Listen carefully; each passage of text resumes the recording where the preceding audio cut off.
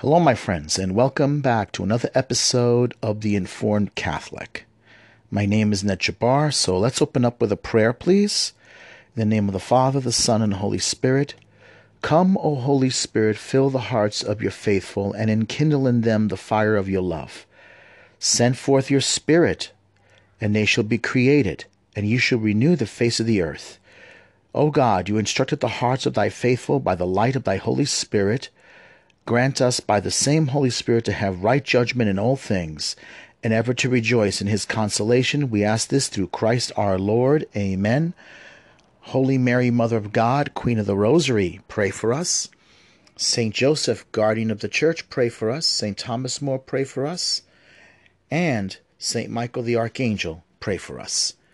In the name of the Father, Son, and Holy Spirit. Amen. So, the subject matter I'm going to read to you is an article from Church Militant written by Dave Gordon. I believe this is Timothy Gordon's brother. And the name of the article is The Left and Incrementalism. Incrementalism. Interesting word.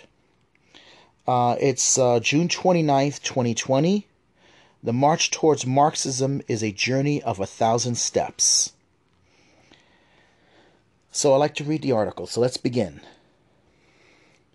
The West is lurching leftward, one crisis at a time. But our leaders are too obtuse to recognize it and too yellow to indirect it regardless. Marxist progressives are cunning. They know their political and religious agenda, perverse as it is, would prove repugnant to most people if it were unveiled in one full swoop. So instead of forthrightly declaring their intentions, their ultimate goals for society, leftists roll back the curtain on their policy. Sorry. Once more, it's Brooklyn, and I have the window open. I don't have a studio. So instead of forthrightly declaring their intentions, their ultimate goals for society, leftists roll back the curtain on their policy initiatives slowly, methodically, sporadically, with recurring periods of status quo giving way to frenzied sprints towards Bolshevism, like bouts of tranquility between waves of retching. The methods of advancement through punctuated equilibrium is indispensable for the left. It is called incrementalism, but incrementalism is itself dependent on current events, the news cycle, to serve as a catalyst for its employment. As the saying goes, necessity is the mother of invention. If progressives are to reinvent, read, Destroy Western Society. He's recommending a book here, Read, Destroy Western Society. They must provide a defensible reason for their desire to do so. After all, it's idiomatic that one ought to not fix what isn't broken. And so leftists bide their time, lying in wait for a current event, preferably a tragic one that will stir our emotions, that can be marketed as an emergency to present itself so they can pounce, rolling out extremist policy initiatives, one after the next, supposedly aimed at curtailing the crisis. Then they go on offensive, accusing everyone who objects to their Marxist proposals as racist, sexist, homophobic, racist, heartless, racist, and generally retrograde, and don't forget racist. All dissenters are labeled enemies of the people. I'm going to stop right here for a minute. So let me go back just a little bit here. Then they go on offensive, accusing everyone who objects to their Marxist proposals as racist, sexist, homophobic, heartless, and generally retrograde. And don't forget, racist. all dissenters are labeled enemies of the people. By piggybacking their proposals on national tragedies, leftists make it seem as if the old system is an abject failure, that it needs to be radically changed if we're to live in a truly just and fully functional society. That is why Rahm Emanuel, who served as White House Chief of Staff under President Obama, infamously exhorted radicals to never let a crisis go to waste. The long march towards Marxism is an exaggeration of thousands of steps. Each step must be justified to garner public approval, and each step takes the left a little bit closer to their endgame. Let me stop right here for a minute. I think his quote was, "Never let a good crisis go to waste." But he's right about it, definitely. Rahm Emanuel did say that.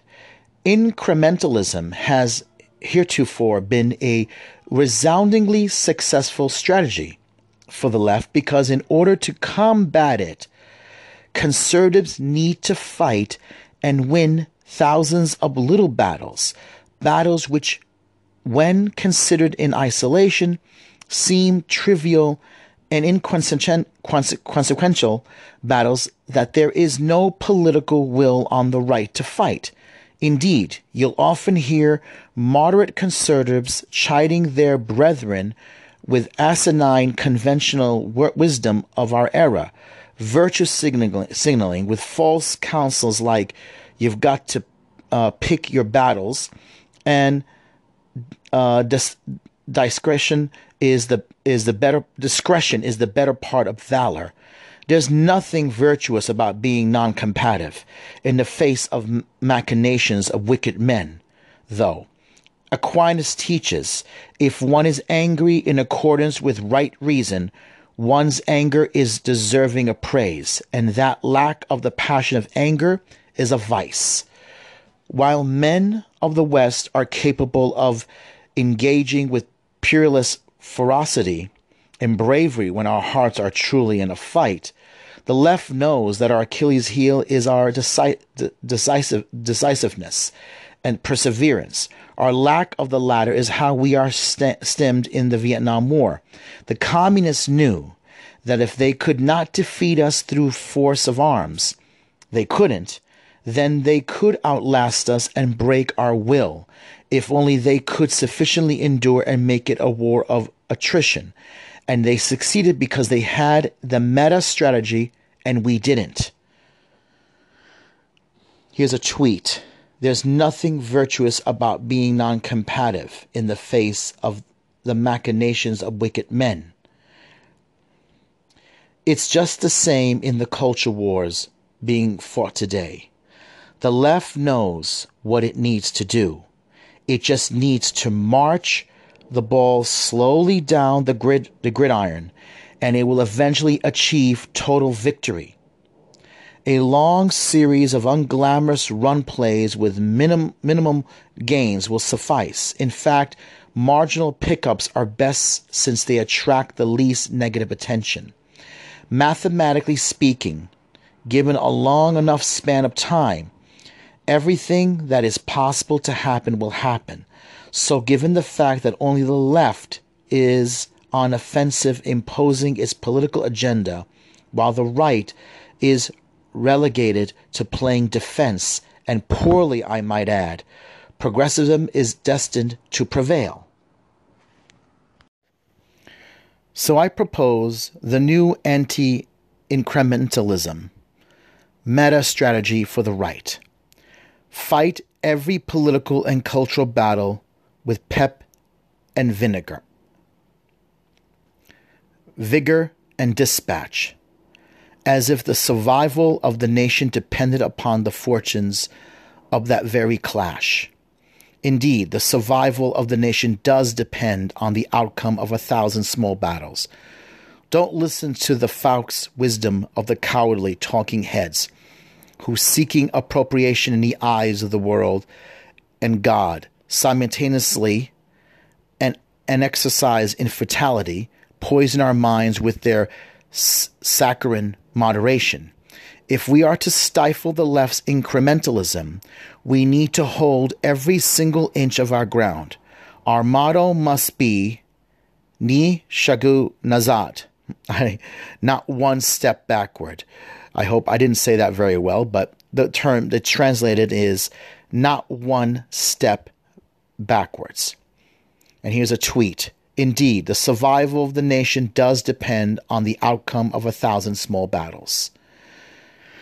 The West's tendency to crumble in the face of incremental attacks is as rampant as it is pathetic.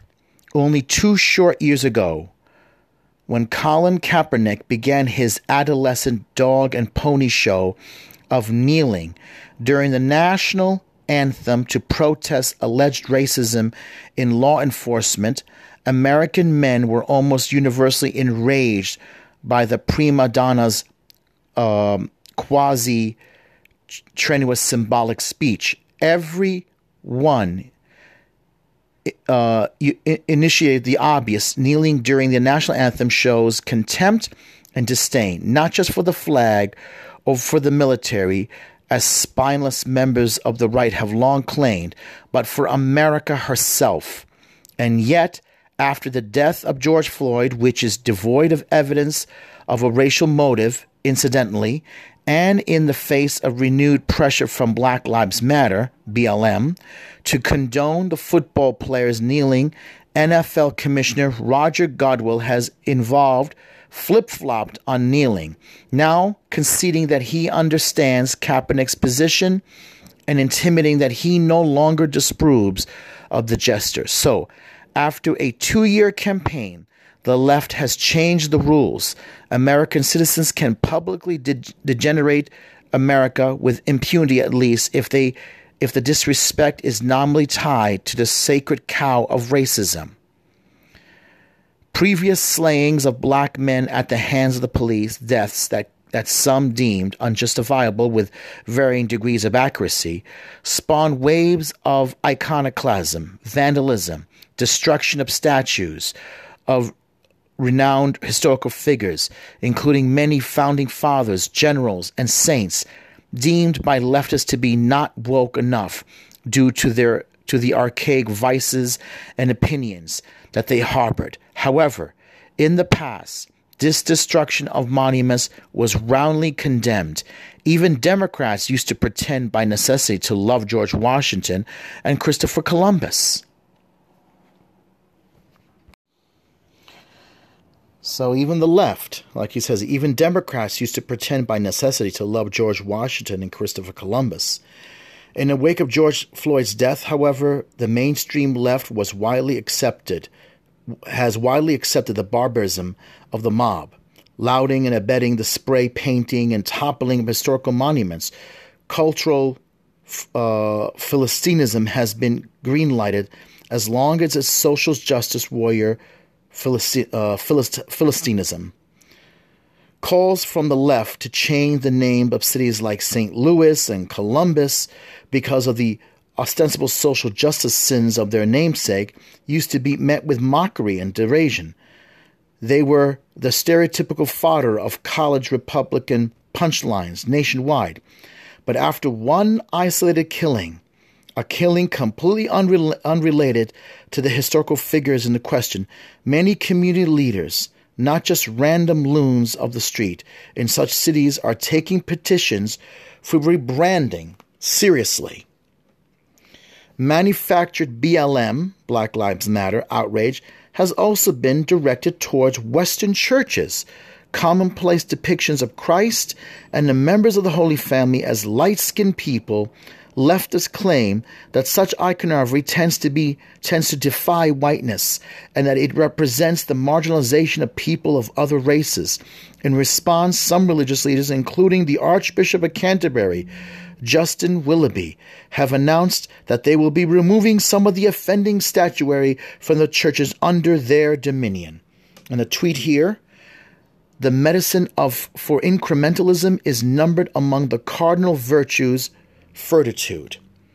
So, because of the scheming of the left and the pandering of the right, after one tragedy, a tragedy that, for all we know, was absolutely nothing to do with racism, social mores have changed so that is now permissible to openly eschew the virtue of patriotism and flaunt disdain for America, hate the founding fathers, the honorable military leaders of the Confederacy, and the Catholic saints who risked their lives for Christ, evangelize savages, raise artwork that doesn't conform to the overwrought sensibilities of modern social justice warrior, dictate to churches the primitives of their iconography and how they may think of God.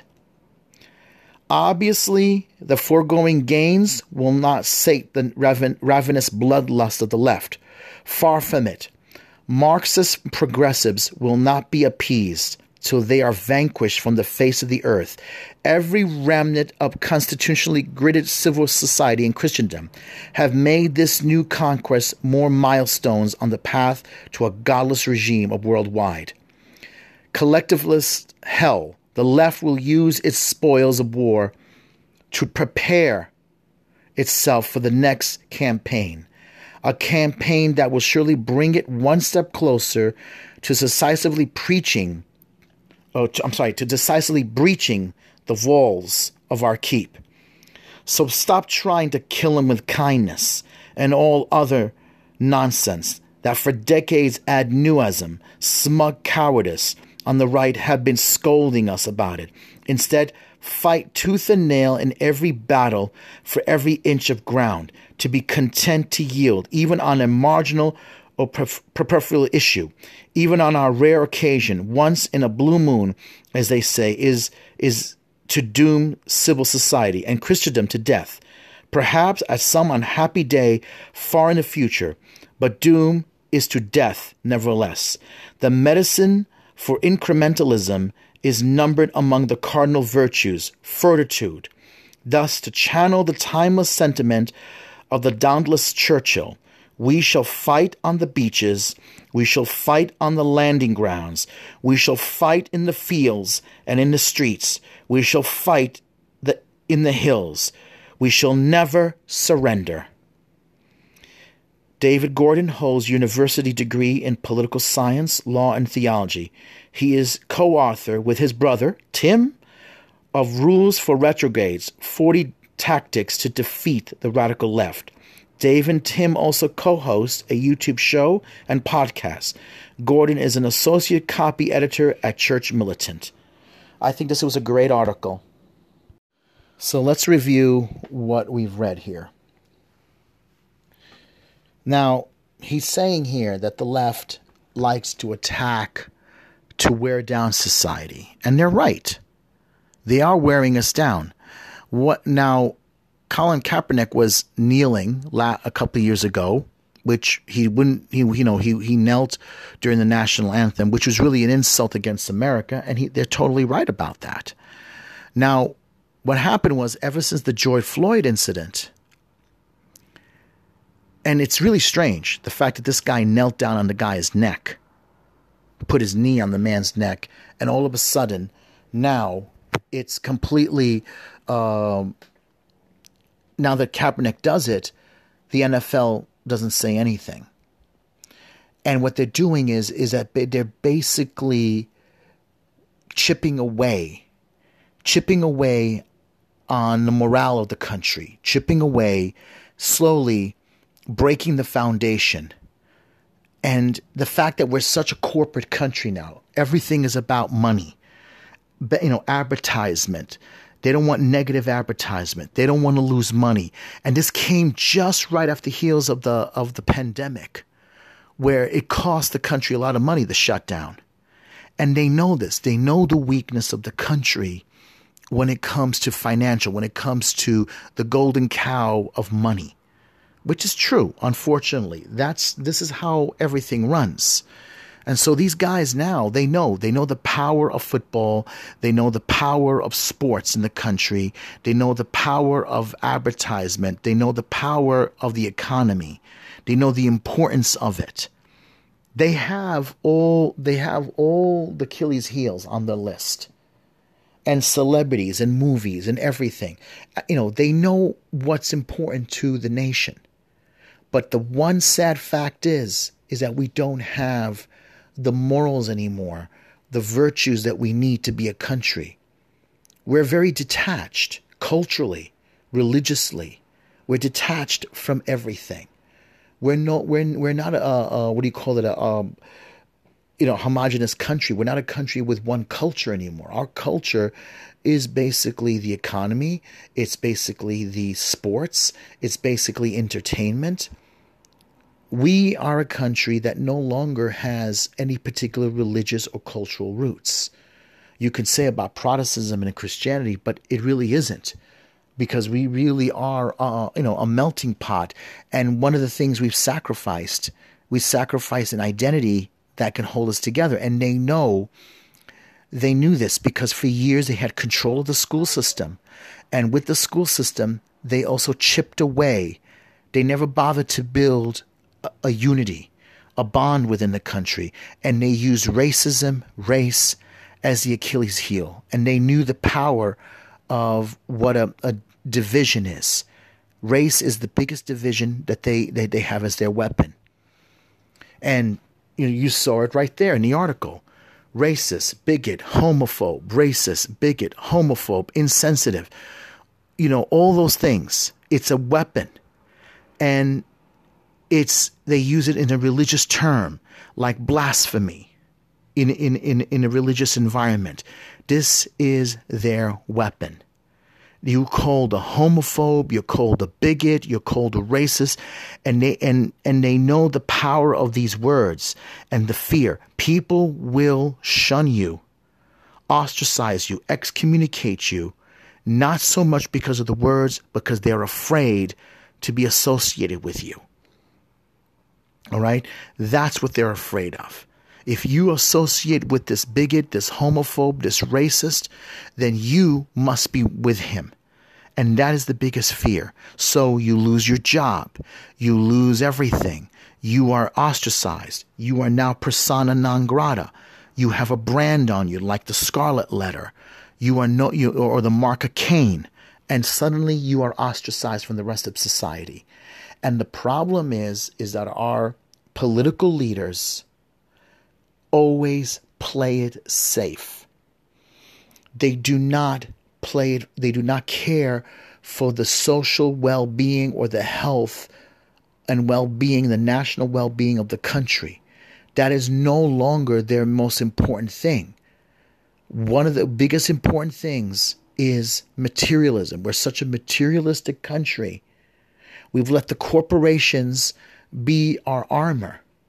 All right, Facebook, Google, Twitter, Instagram, Coca-Cola, the hygienics company, the shampoo and everything, the clothing company. Money is the biggest important thing. Money is the biggest important thing. And social media has everything by, I'm going to say the word, kahunas. They know exactly how to hold on to them. And so therefore, if you do not denounce this person or stop supporting or start sponsoring them, then you will lose money. People won't buy your product. Look what they did to Magic, a game which was a card game for kids, which dealt with mostly like sword and sorcery, like a Dungeons and Dragons game. They called it racist. They got hold of the comic book company, and they're putting social justice, LGBTQ, in there. What we need to do is, unfortunately, as Christians and Catholics, we need to retake the high ground. We need to constantly go forward in the offensive, to constantly attack, an attack mode.